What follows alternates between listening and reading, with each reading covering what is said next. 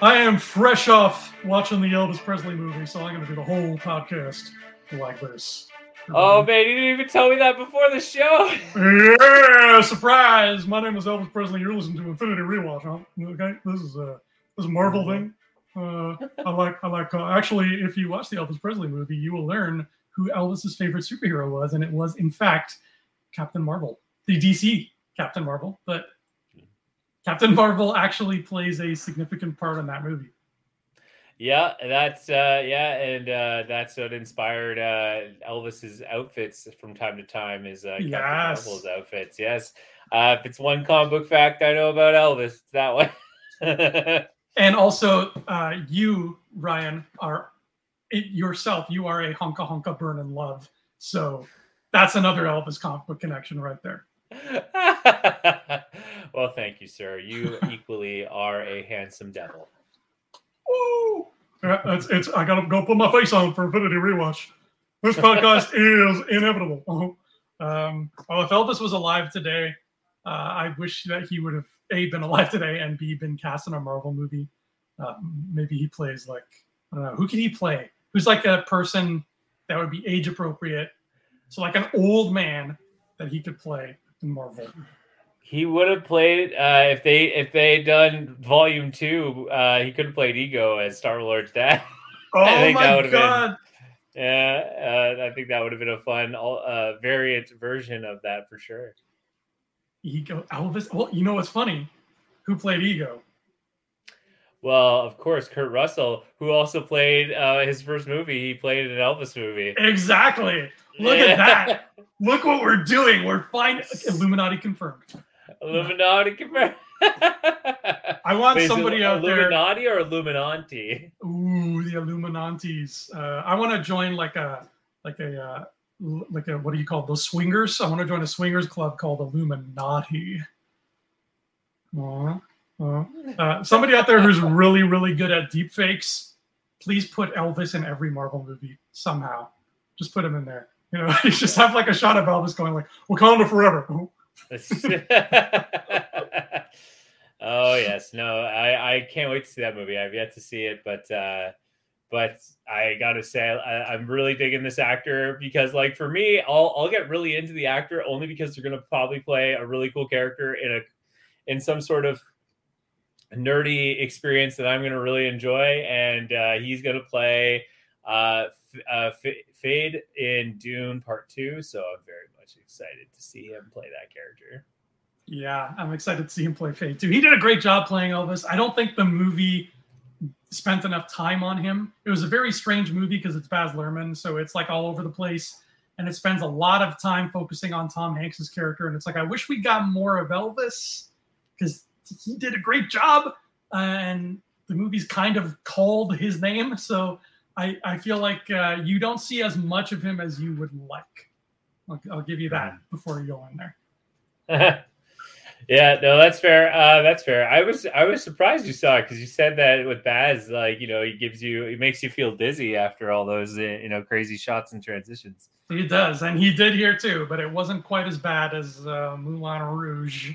So I was able to, and it's a long movie. It's like 240, but I mean, I guess I just like Elvis that much that I saw past the carnivalness of it all, the circus ringmaster that is Baz Luhrmann of it all, and I just focused on what I was there to see, which was the king of rock and roll. And there's an actor in there who plays Little Richard in like a cameo. No way. I don't know who this dude is, but his Little Richard is like as good as the real Little Richard, to the point where I'm like, they better freaking give this guy a Little Richard movie because it was spectacular.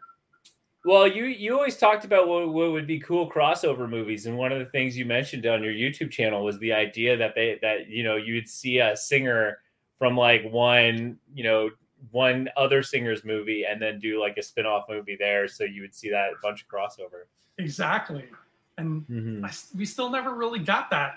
Like even in the Straight Outta Compton movie, they had a guy come in who played Snoop Dogg, and he did it like perfectly. I'm like, all right, where's the Snoop Dogg movie? Nowhere. That's where. Absolutely. Well, if Elvis was alive, I'll tell you what he would really enjoy. was episode 5 of Miss Marvel. Maybe. I don't know. I don't know what his tastes were like. I don't know what.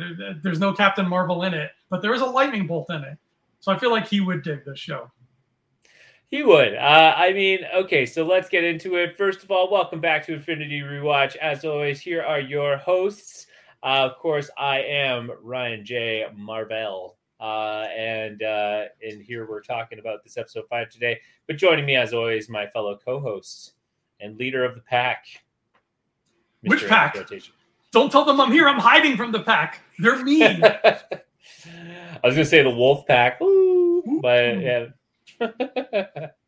All right, so we're talking about episode 5 today. I actually forgot going into this episode that we were time traveling back to the big partition movement.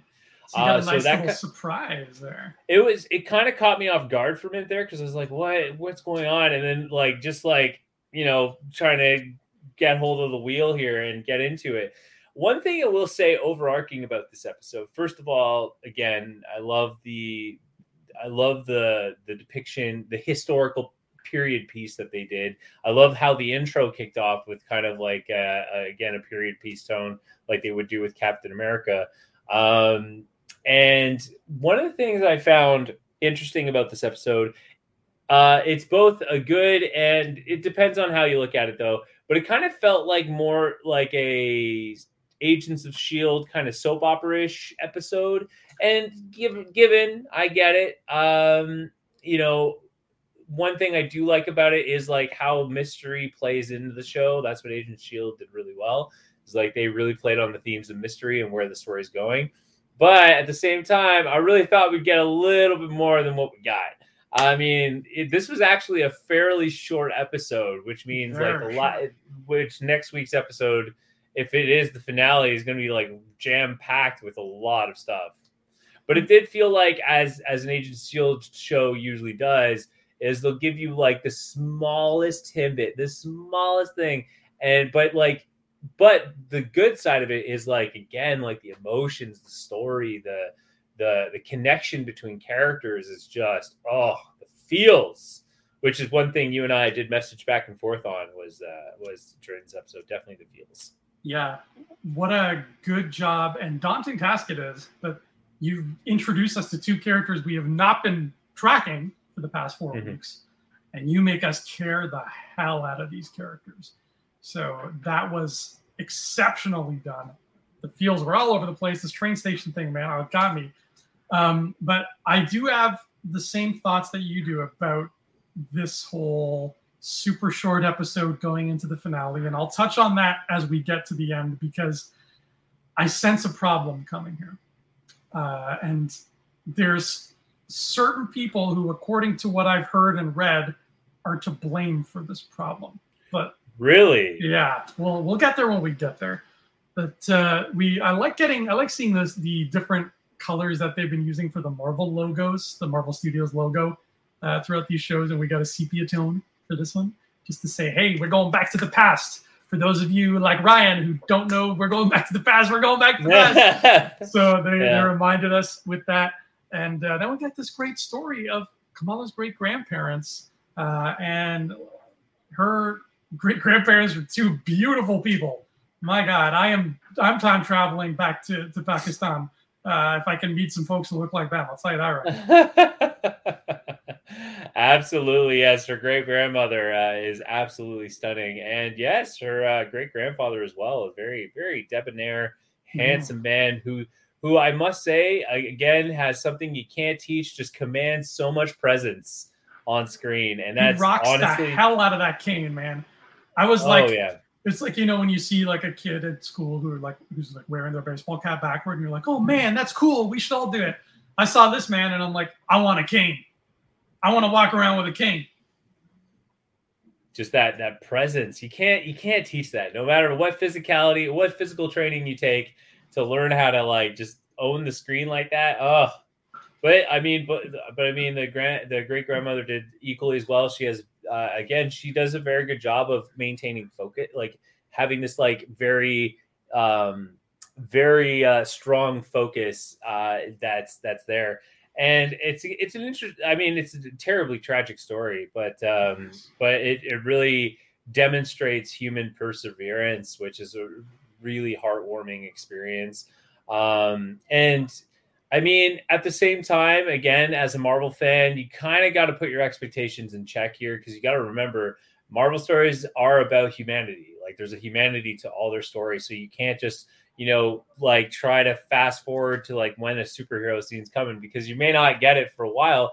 And that's the whole point of it, which I'm okay with. Again, like, I'm all for the feels, I'm all for the story. But it's hard to resist not wanting to get to the superhero stuff, like give us some more answers. And it's so hard. I feel really bad for the Marvel creative team in that aspect, because you want to get to the comic book stuff, because that's where again, you just want to be fed. That's where the feeding happens. You want to be fed, and you're right. The juicy stuff is there, but I mean, this is what I think makes Marvel so special, is that they are running on full steam. They are a 10 out of 10 well-oiled machine when there's superhero stuff going on and when there's not. I always think back to movies like from the bygone era of superhero movies, like the Ghost Rider movie, where, you leave the theater and you think, why couldn't every scene be as cool as that scene where he's riding with the old Ghost Rider and one's on a horse and one's on, like, why couldn't every scene be that cool? Even something like as recent as the first of the Michael Bay Ninja Turtles. I remember everybody saying the same thing. Holy cow, that elevator scene where they're beatboxing is so much fun. Why wasn't the rest of the movie like that? Marvel has almost consistently, I mean, Thor: The Dark World is not, anybody's favorite film, but it has consistently made it so that we never have to ask that question. Nobody has ever left a Marvel movie saying, man, that Groot character, that was really fun when he fought those guys on the starship. Why wasn't the rest of the movie that cool? They never have to say that, because the rest of the movie was that cool.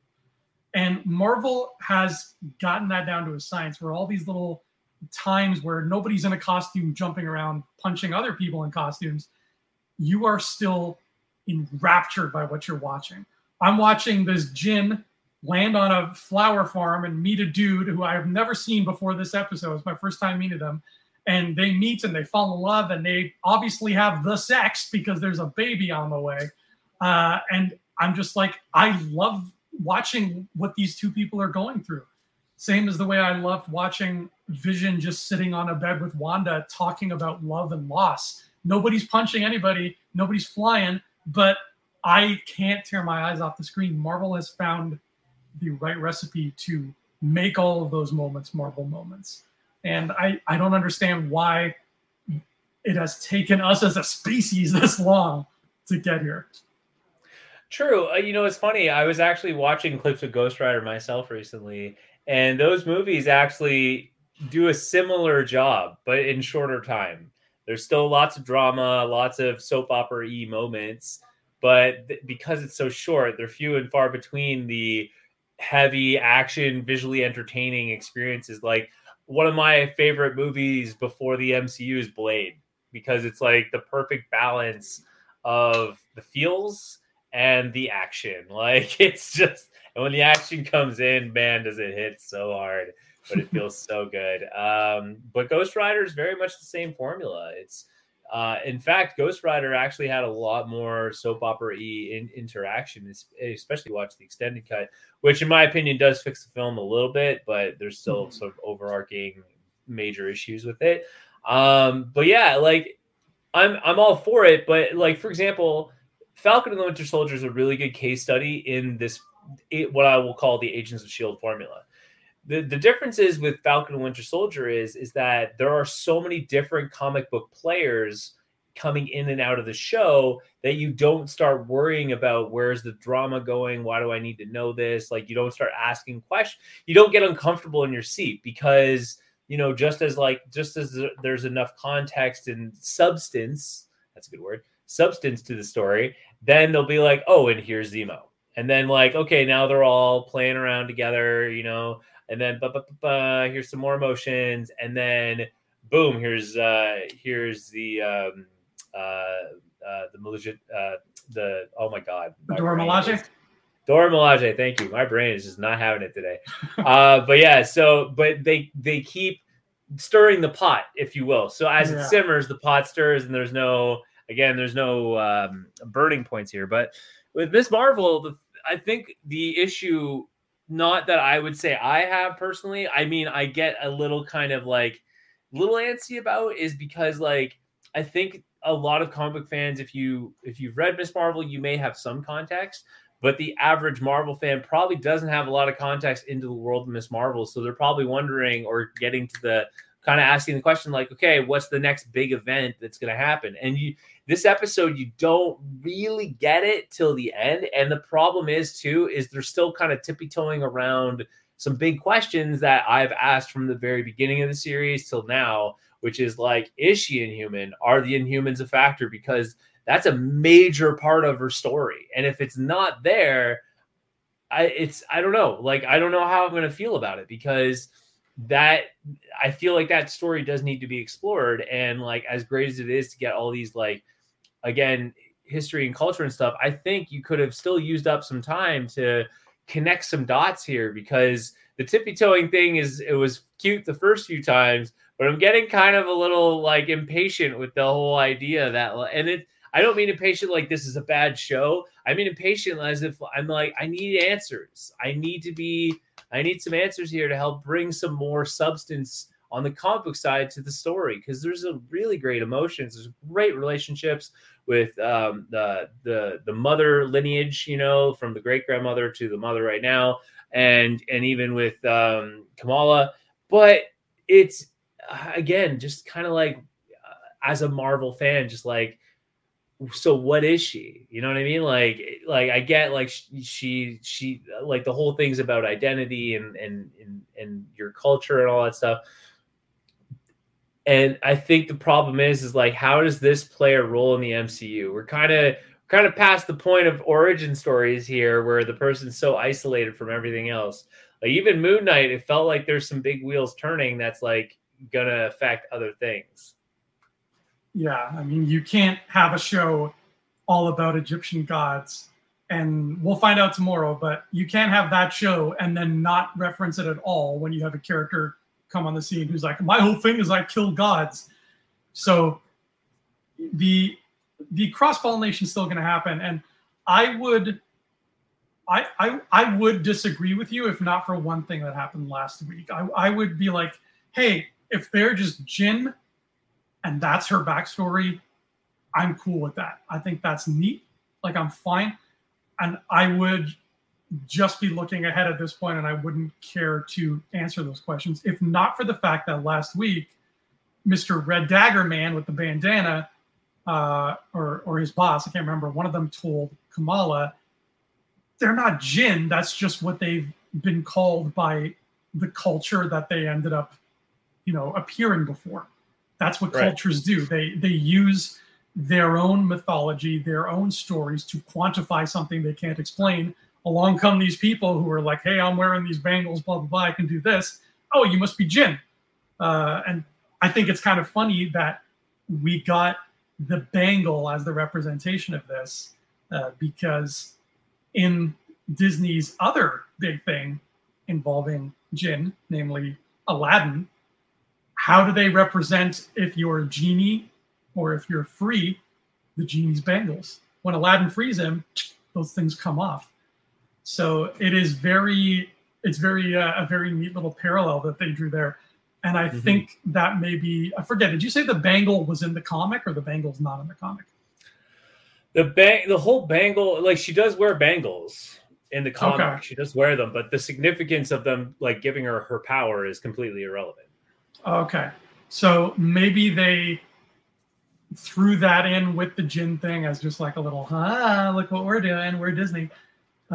So I think there's still an answer that's not just Jinn. And which, again, I would have been fine with that answer, but you can't say that last week. You can't say like, oh, no, they're not. They people think they're Jinn, but they're not, and then not follow up on that. So I agree with you. I think there is going to have to be something to another layer of curtain to pull back. But that's going to make me circle back to the problem I have with this episode. So I don't know, before we talk about that, why don't we talk about how this train platform scene ends? Because this is pretty crushing. First of all, the lead Jin lady, she's throwing down some ultimatums on Great Grandma Khan here. What do you think she wants, Ryan? Do you think she really just wants to go home, or is it more complicated than that? I think it's a little more complicated than that. There seems to be alluding to something a little bit more here. But I think the other thing is I thought there's two Bengals, so I thought she's still looking for the other one. Right. Yeah, because they come in pairs. So maybe she's still hunting for that too. But yeah, I feel like there's more to these people than just let's go to our world. Because let's face it, the Earth is a pretty nice place, more or less, right? I don't know what your world is like because we don't know what you are yet. But the Earth is pretty cool. We have the tick here. I bet your universe does not have the tick. Okay? Yeah. So you show up in a world, Ryan, where you're like, wow, this world is very different from mine, but they have the tick here. And I have power that these people in this tick world do not have. So if I stay here, not only do I get to watch the tick on Fox Kids every Saturday at 9 p.m. or whenever the hell it's on, but I can kind of, if I am truly this mean person that this lady seems to be, I can just be like, yo, humans, give me all your stuff or I'll kill you. Yo, humans, build me a temple or I'll set fire to your jungles. Like, yeah. So what's really going on with these folks? I wish I could tell you. Yeah, I don't know. I honestly have no idea. Like I understand there's the clandestine story that's an actual comic book story arc there, but I don't understand. I just don't.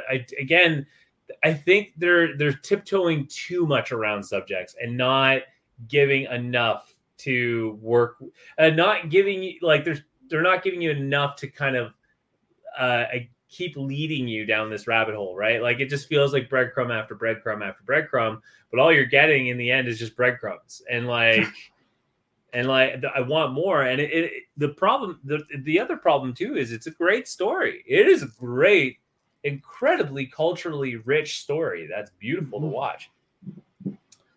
And yeah, it's just, I don't know. It's the Marvel formula is weird with this one. It's just really weird. And so let's talk about the elephant in the room here. Let's really talk about why I named this the Agents of S.H.I.E.L.D. episode of all episodes, because the major thing here is, of course, I'm skipping ahead a little bit. But the time travel thing was weird too. Is she playing in a memory, or did she actually time travel to a looped event and synced it, right? So it seems like that was a real event that she jumped to, which is interesting because it plays to the arc of it plays with the theme of Kang a little bit, which is kind of interesting. But the other side of the coin is, so the barrier breaks and the veil is unveiled. And what's interesting is they're like, we can go home, and they go towards the gate. And they turn into this purple stone and then break and then turn and just fall apart. So that's clearly a reference to Terrigenesis event, which is the event that creates Inhumans. That's like a direct label to that's an Inhuman thing. So which is this is where I'm like, okay, am I actually understanding what you're showing me here, or are you just tiptoeing again, right? I don't know if it's playing too much with feelings, or are they trying to put a lot of faith into comic book fans that they should know the answer to this question, and you need to just say what it is yourself. And I'm kind of iffy on that, because at the same time, we all love those moments oh, she's the Scarlet Witch. You know what I mean? It's we know it. We know she's the Scarlet Witch because their name's there, her powers are there. The whole witches episode, which was fantastic, is there. But the affirmation of she's the Scarlet Witch is a big deal.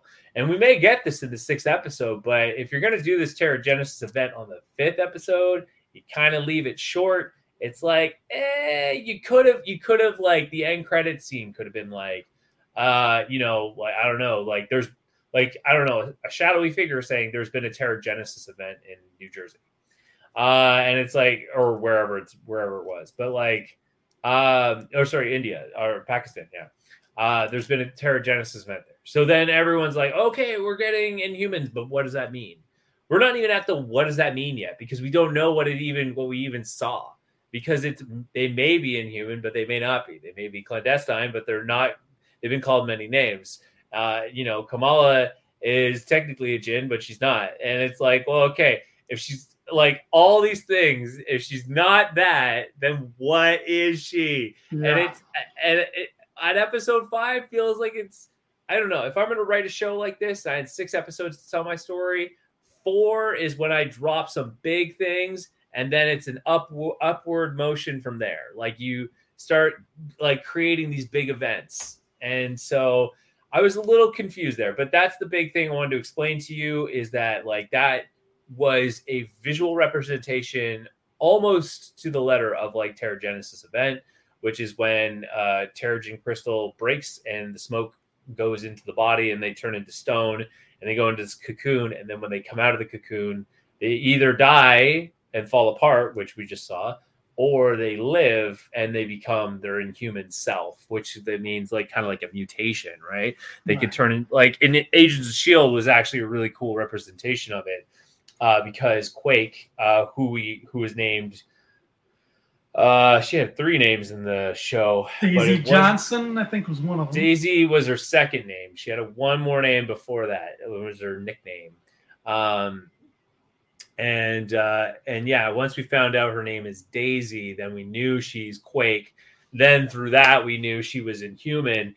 And then they had like the Terra Genesis event where she found a crystal, and another Agents of S.H.I.E.L.D. guy's like, okay, well, let's break it, and breaks it. And they both turn into rock. He dies because he's not Inhuman. Quake comes out with her powers, and it's like this beautiful actualization event. And then there's another character who actually mutates, becomes like a porcupine, spiky looking thing. But yeah, so that what we saw was, again, a representation of the Terra Genesis event. But again, it gave you very little to work with. And because there's so many labels going on in this show right now, it's very hard to confirm or deny anything that's going on. There are a lot of labels. When it happens on Agents of S.H.I.E.L.D., does it look exactly like that? Sort of. The crystal is kind of like it's like your regularly standard, fantasy looking crystal. But they turn into stone almost the exact same, except they turn into legit brown rockish stone in Agents of S.H.I.E.L.D. And in this show, they turn into a purplish stone, which is like the gem or the bangle. Sorry. Right. Wow. See, interesting. So that's something that went over my head. I was just sort of confused as to, because I thought the portal opening was what they wanted. Because that lady's like, oh, we can go home. I'm like, oh, okay. So it's a portal to their home. And then they run into it and die. So it's a big question mark on top of what have already been several other smaller question marks. And I mean, I guess that brings me to my big, I don't even know if complaint is the right word, but I'll say complaint. Why not? My big complaint here, my big sad face emoji when it comes to not just this show, but other shows we've gotten. And it's the fact that when I say you, I mean like the royal you of like you being Disney, really. You have the unlimited opportunity of a streaming service at your disposal, and you're not using it correctly. You have power that it has taken years to get to the point of having this power, and you're still behaving like you're not in control of the power. And here's what I mean by that. Is we got a fella by the name of Bob Chapek, who runs Disney now. He took over from Bob Iger, who stepped down. You have to be named Bob, apparently, to run the Disney company. It's just a rule now. So you and I, we have no chance. But if you and Isabella name your firstborn son Bob, we're in. All right. Woo! Does Robert count? Because doesn't Robert turn into Bob? It does, but I don't know if he's like I think Robert J. Iger. I think Bob Iger was Robert, but Bob Chapek, who knows? So we'll have to ask him during the next quarterly call. But Iger used to let the creators dictate a lot. Iger would be like, "Hey, Jon Favreau and Dave Filoni, you have your story mapped out. How many episodes do you think you'll need? How long do you think you'll want them to be? Cool, go for it." Chapek, from what I have read and what I have heard, has this idea in his head, because he's a suit and he's not a creative person. Let's make them all 6 episodes, right? And this is coming down from him, and he's turning it into a rule. Here's the rule. You're doing one of these big Marvel shows or these big Star Wars shows now, 6 episodes. Here we go. Back in the days of network television, you had to finagle with a network to order episodes for a season. Usually it was a season of like 22 or 23 episodes, and that's a lot. And what always ends up happening, even to the best shows, is you get episodes that feel like filler, and they're not great. And you can tell they just, the network demanded X amount of episodes, and the writers were scrambling for things to shoehorn in there. With the advent of things like Netflix, things like Disney Plus, with the advent of streaming service, you no longer have to play by the network's rules. That's why nobody watches network TV anymore, is because now the rules of those are off the table, and now the creative team can just be like, "Hi, I'm the creative team of Stranger Things. We're going to make this 9 episodes long, and every episode's going to be 2.5 hours."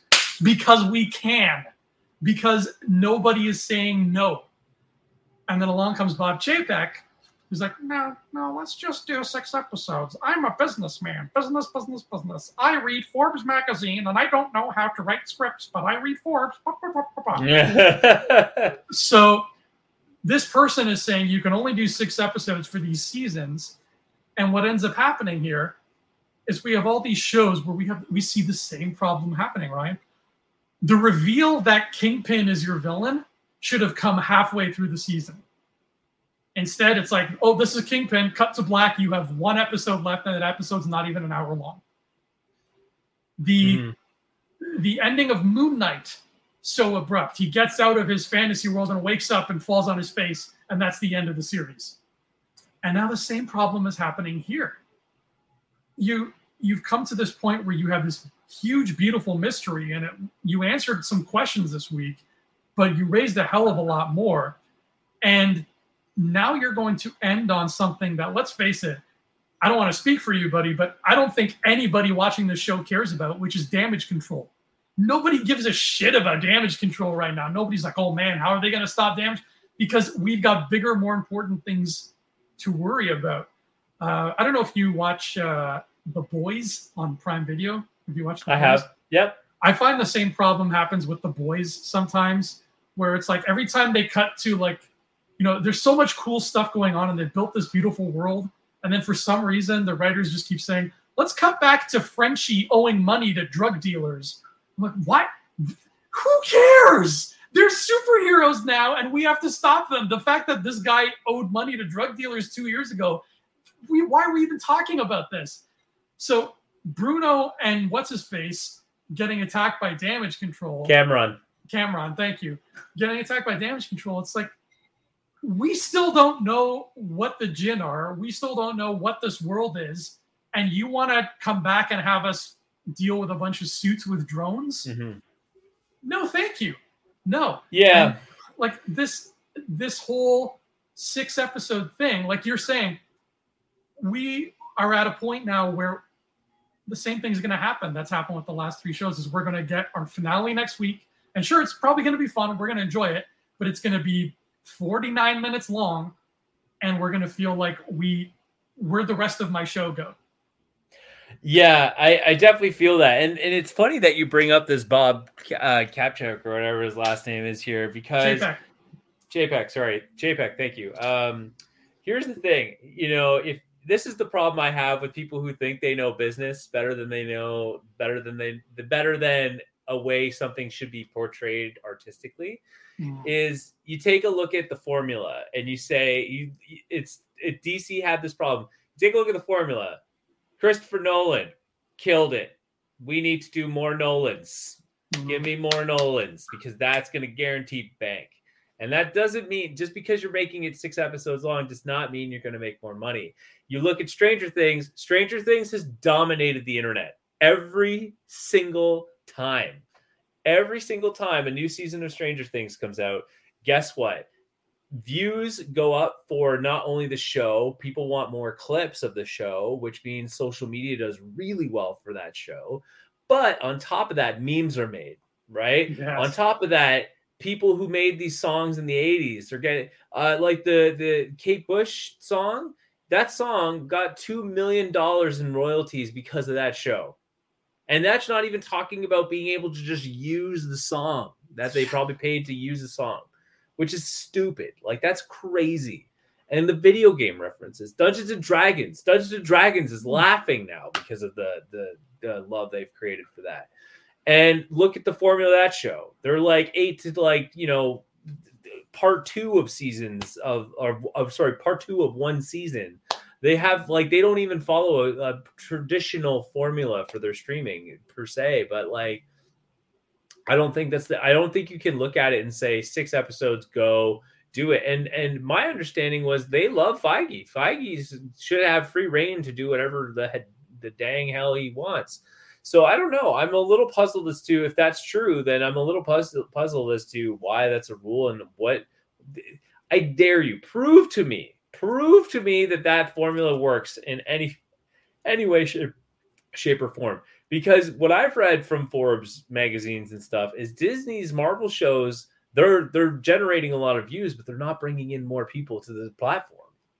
So where's this written rule that it's going to bring us more subscribers because of the mystery and all this stuff? Because I guarantee you, man, comic book fans, though, as passionate as they are, they're not dumb. They know what they're doing. They may be impulsive from time to time, but the fact of the matter is they know when they like content and when they'll encourage others to bring on to watch said content. If you tease Doctor Doom and Loki, oh my God, the amount of views the new subscribers you would have had just to see that scene. For example, you talked about Star Wars: The Mandalorian. Brilliant plan. This is our plan for Mandalorian. This is what we're going to do. That Luke Skywalker scene was probably the most talked about, and I guarantee you probably the most new generating viewers scene of all the Star Wars shows. Just watching Luke just totally dismantle an army of robots. What more do you want out of life? You can put in all the drama you want. You put in that scene, oh my God. But yeah, I just don't buy that the 6 episode rule is guaranteed to be the best formula for Marvel. And the fact of the matter is I know Marvel is trying to find a rhythm, I think, with the Disney Plus series. I don't think they found it yet. I think they've been close a few times. WandaVision and Loki definitely stood out above the rest because it had the right ideas with surprise and delights and changes in rhythm of the show. But Falcon and Winter Soldier was one tone all the way through. Moon Knight was a lot of fun. They actually found some unique ways to utilize a musicality to the series and create a lot of mystery and create it that way. But again, it's kind of all over the place a little bit. And What If, I don't even want to talk about, because What If it was all over the place. But my point is Ms. Marvel has kind of fallen victim to this idea that I think they should have done some crazier things. Honestly, you bring up a good point. Damage Control, if they're a big problem, they should have been a bigger villain in the show. They should have been a much bigger villain. What I would have loved, 100% loved, and you could have, fans would have gone crazy if you did this, is like the hunt for superheroes, and like have them like kind of like acting as like a precursor to Sentinels and like hunting for superpowered individuals. Heck, drop Henry Peter Gyrick in like one of the cameo scenes at the end there when he's with Damage Control, and they're like, oh, we couldn't find this hard light girl or whatever, and he's like, no, we need to get these kids, like we need to start bagging these people with powers. And then the internet will go nuts because like, oh my god, if Peter Gyrick's here, that means X-Men are far away. You know what I mean? Like if Damage Control is the real villain here, then you need to keep that narrative a strong pace throughout the film here. But the problem is like we need to care about her family, and we do. That's a very important part of her story. And then we need to care about, this Cameron kid and like how did the clandestine play a role in this thing? Okay, now there's that. There's no clear adversary here. And that, we talked about this formula before, but there's no clear worthy adversary here. It's just so scattered, and we're just kind of running around trying to figure out what's going on. Is it like Cameron? Because as far as I'm concerned, Cameron is like the big, he's going to be an ally to Ms. Marvel now. They've already played the story, which we call, by the way, because we read the bio in one of the first few episodes that the first episode he was introduced. And we talked about his new human powers and stuff and how he gets them, and he gets them through his mom. Here we are, gets it through his mom, and then now he becomes the Inhuman, and you see he can project hard light. Like Kamala can in a way. So there's that. But yeah, you're right. I think you just said it so beautifully. Is like there is a lack of focus here on like what's going on, and it's a real shame because the show is amazing, but like where's the adversary?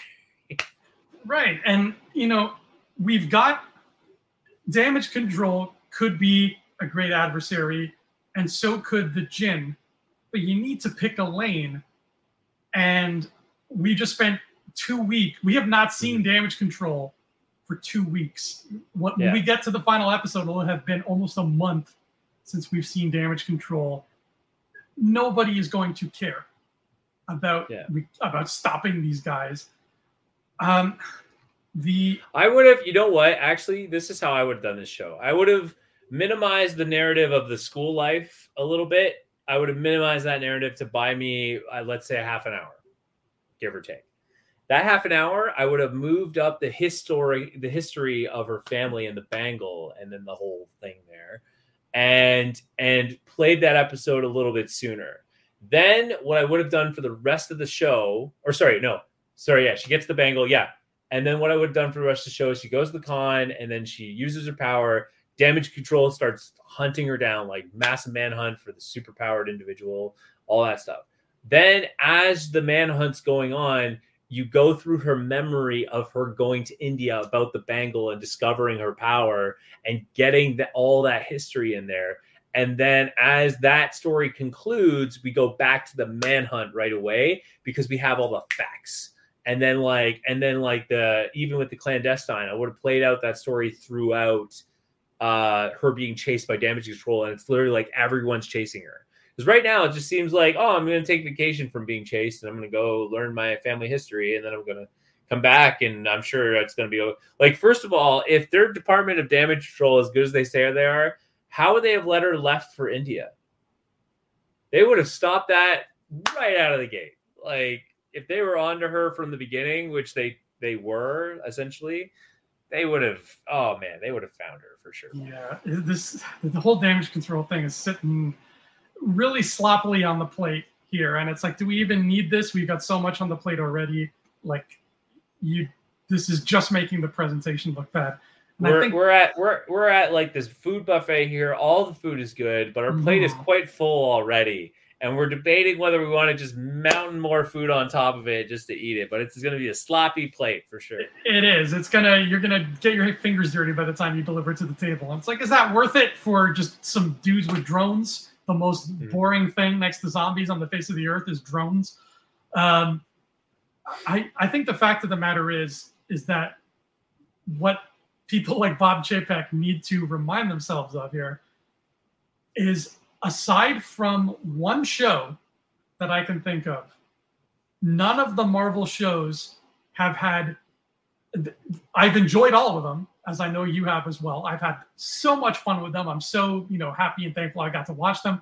They're all super fun. I can't wait to watch them again. But none of the shows except one has had a good ending worth talking about. And none of them have had an ending where it's like people are talking about it, man, like saying, man, the ending of that show was like, that was something else. The only one that I find, in my opinion at least, that had an ending worthy of that was WandaVision. Was the one where they didn't stick to 6 episodes and they took their time, because that was, probably, that was back early days. They probably still had Iger letting the creative team map out their story, not adhering to a strict set of rules, because once again, Mr. Bob Chapek, you are not network television. You don't need to adhere to a strict set of rules. You are streaming. You make your own rules now.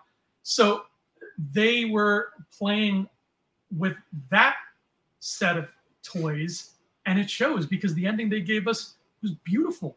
And it's still, as far as I'm concerned, the best show that they have done on Disney Plus. And I feel like if it wasn't for the fact that we know we were getting a season 2 of Loki would have had the same problem. Because it's like, why are you spending all these 5 episodes, taking us on this very fun ride, and then in the 6th episode being like, oh, and here's Kang, and you defeated him. Like, so pacing has to, obviously the word pacing has never appeared in a Forbes magazine, because otherwise Chapek would have read it. I'm like, well, according to the Dow Jones Industrial Average, my pacing is business, mergers, acquisitions. Money. So I really hope that they learn from, because we're not the only people who are saying this. Lots of other Marvel fans have had the same complaint, even with Obi-Wan. It's like, why did Obi-Wan absolutely have to be 6 episodes? With Obi-Wan, it was actually the opposite. People were like, that show went on for too long, and there's stuff that you don't need in there. That would have been an amazing 2.5-hour movie, because the highs of that show were some of the highest highs in all of Star Wars, period. So somebody needs to get it in their heads that this box that they put themselves in of like 6 episodes and that's it, that box has got to go. Just crumple it up and set it on fire. Thank God She-Hulk is supposed to be longer, so it feels like at least somebody's learning. I'm curious, honestly, at this point. I'm still very excited to see the last episode of Ms. Marvel. As always, we'll be up at 8 a.m. to check it out and just go ahead and get into it. But I think the only thing I'm saying, I think the only thing we're saying here is we're a little tired, we're a little fatigued of this whole like, oh, it could be this, we're already hot here. We're already like hot for more Marvel stuff. You got to strike while the iron's hot. And if you don't, then fans are going to get eventually tired. And Miss Marvel's already suffering from it. Like, Miss Marvel didn't get nearly as many views as the other shows have.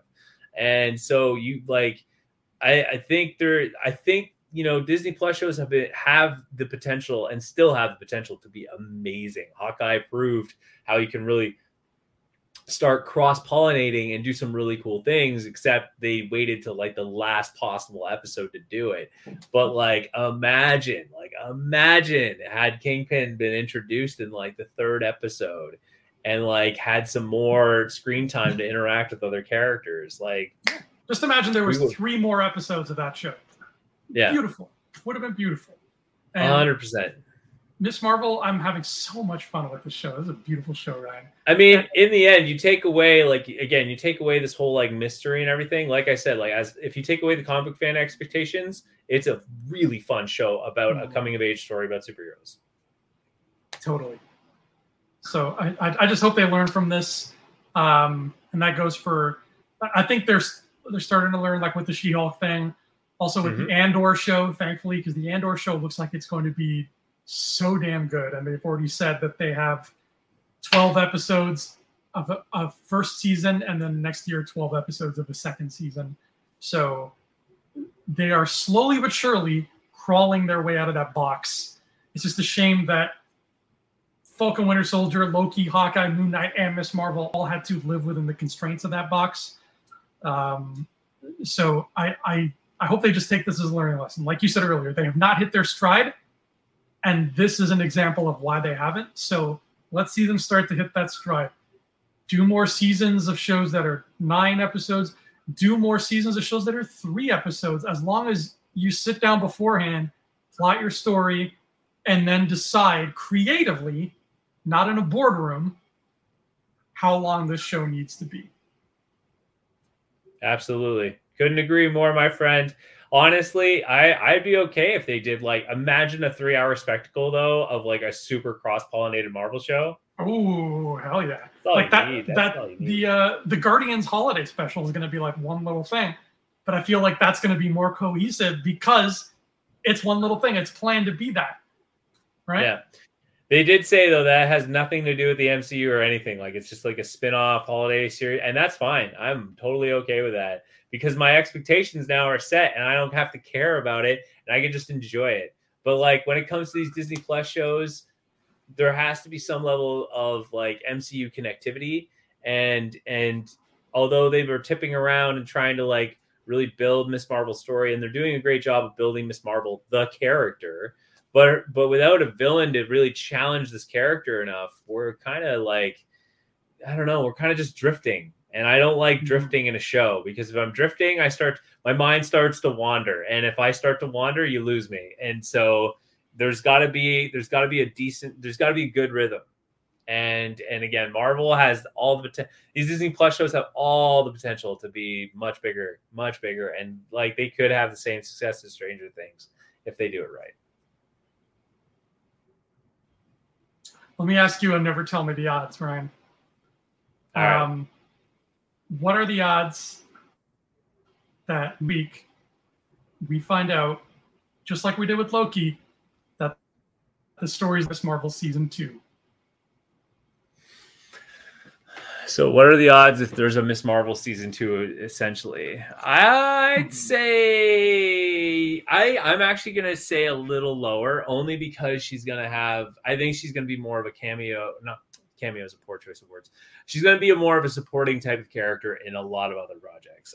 Like she could be the doorway into a new Inhumans story, which would be amazing.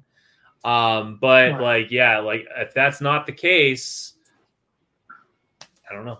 I don't know. Actually, what they could even do, and what I'd recommend they do, is do a Miss Marvel season 2 and focus on the Inhumans part of her history, and literally introduce the Inhumans that way, and don't even do an Inhumans show because of the stigma around it, and reintroduce them that way, and that way they get a fresh, whole new perspective, and then we get this fun journey of history of the Inhuman characters through Miss Marvel's eyes, which would be really, really unique and really cool. But again, I don't know if we're gonna get a season 2 out of this. I really don't. I don't feel like it, just because like if they're a business-minded, if they're influenced by a business-minded individual, if her viewers were much lower than others, I don't think they're gonna push for a season 2. I'd be very surprised. Yeah, that's the thing. I feel like it's on the low side too. I would say 14% is the odds that we get a season 2, because you're right. It is, the viewership is low, the numbers are low, so that's not the show's fault. I think the show's doing a great job, but the suits upstairs are going to look at those numbers and be like, well, technically we don't business. And then also there's the fact money. There's also the fact that Marvel's is kind of season 2 for her in a way. Like with Loki, it was different because we're not seeing Loki anywhere in the movies anymore, really. Like he's dead, and then this backwards time travel Loki is off God knows where, the TVA.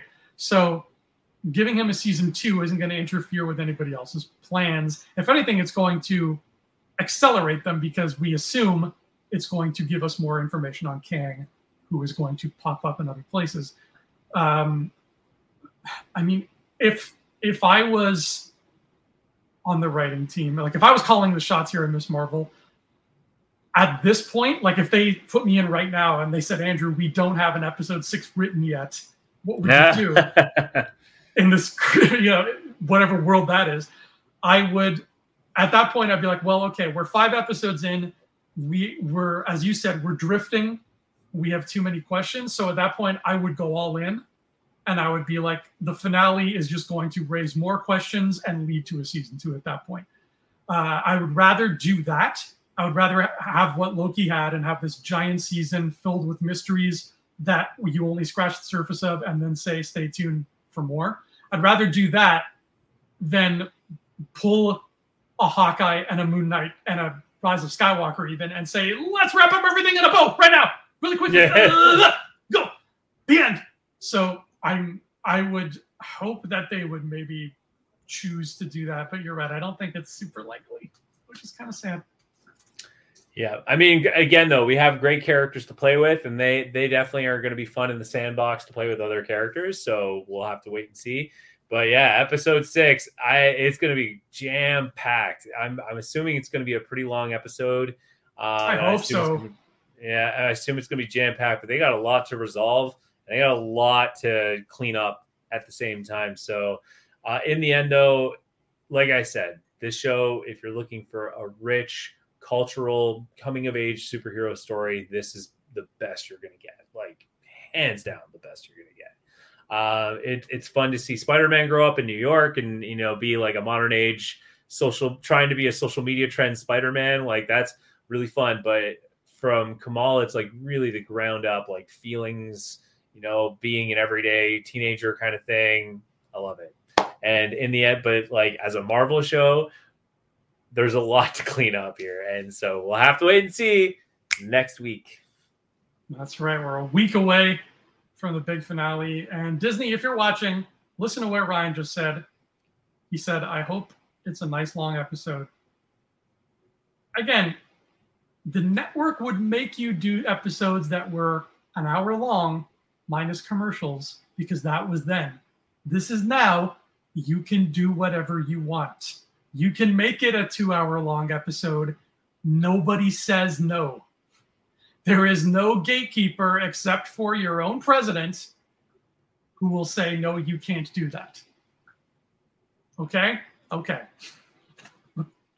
We have now been podcasting about your episode longer than your episode. Like, exactly.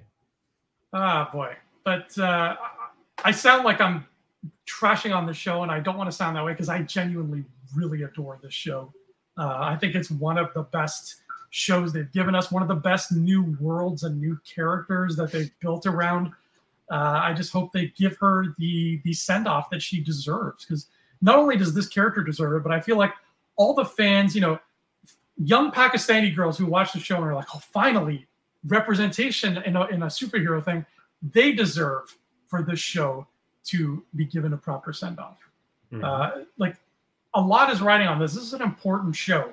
Never mind your numbers, Bob. Never mind how few people watch or how many people watch. It's an important show to people. So treat it as such. Pretty please.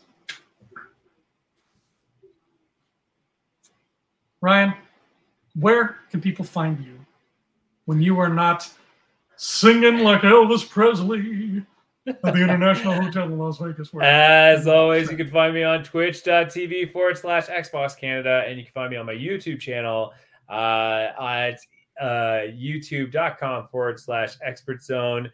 We're trying to get to 4,000 followers, and we're not too far away, Woo! So that would be greatly appreciated. And Fantasia, where could the good people find you? You can find me not at the International Hotel in Las Vegas singing with Elvis, because I don't have his angelic voice, but you can find me on Twitter and Instagram at Andrew Fantasia, and you can find me on the Andrew Fantasia YouTube channel, because Ryan, Westworld Season 4 is happening right now, and I'm talking about it there every week. Haven't watched it yet, but I'm going to do it soon. Tessa Thompson,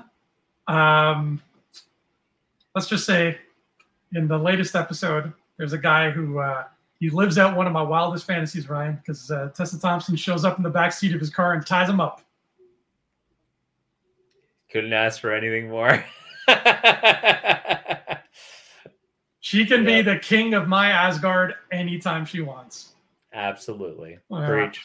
All right, folks. Well, that has been Infinity Rewatch. You guys have all been amazing. We'll see you here for the finale, but we'll see you here very, very soon in like 24 hours-ish, maybe a little more. It's Thor Love and Thunder. We're seeing that tomorrow. Ryan, are you excited for Thor Love and Thunder?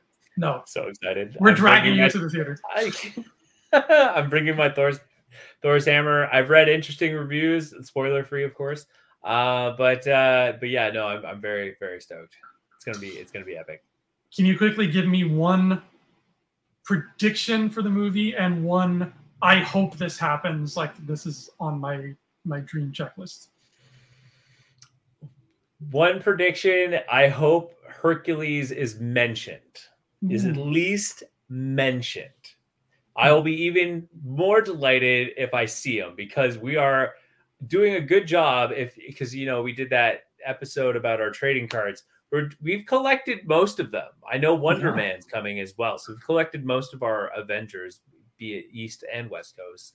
So I'd love to see a mention or a actual look at Hercules. And so that's what I'm predicting. And what I'm hoping for is a crazy Guardians of the Galaxy end credit sequence. Like not being Guardians of the Galaxy, but like we talked about with Thor Dark World, that kind of end credit sequence. Like I would love to see something like, even if it's Warlock, our first view of Warlock, I don't know. Kang reference, something. Fantastic Four, even. I don't know. Give me something. I'm stoked. I don't know. Maybe even like Atlantis. I don't Namor. Give me anything. I mean, Doctor Strange did it with, and spoiler if you haven't seen it yet, but you should have seen it by now, is with Clea. Yes. That was epic. Give me more of that. Give me Namor at the end of Thor. I don't even know why. I want to see some. Give me Doom. Doom would be so cool. I like the sound of that. Let's see. What do I have? Okay. A prediction. What I think is going to happen is I think Jane is going to die. I think they're going to go. I know in the story she gets cancer and then she gets Mjolnir. But I don't think being Mighty Thor cures her. I think she's going to die. I think Natalie Portman was like, okay, give me one more movie. So we'll send my character off on a we'll actually send her off instead of just me not being in Thor 3, right? So I think we're going to have that happen. And what I hope happens is I hope that it's kind of along the lines of what you said. I hope we get a post-credit scene but very specifically, I hope the post-credit scene does what the Clea thing did, is that I hope it sets up, like unmistakably, like there's no question among fans, it sets up Thor 5.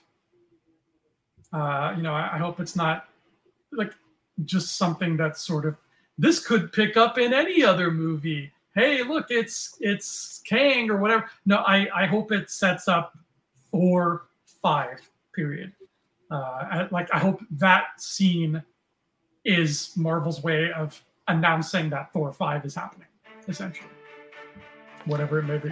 Could be. We'll see. We'll have to wait and see. We'll have to wait and see. It's almost, we're very close. So 24-ish hours and we'll be there.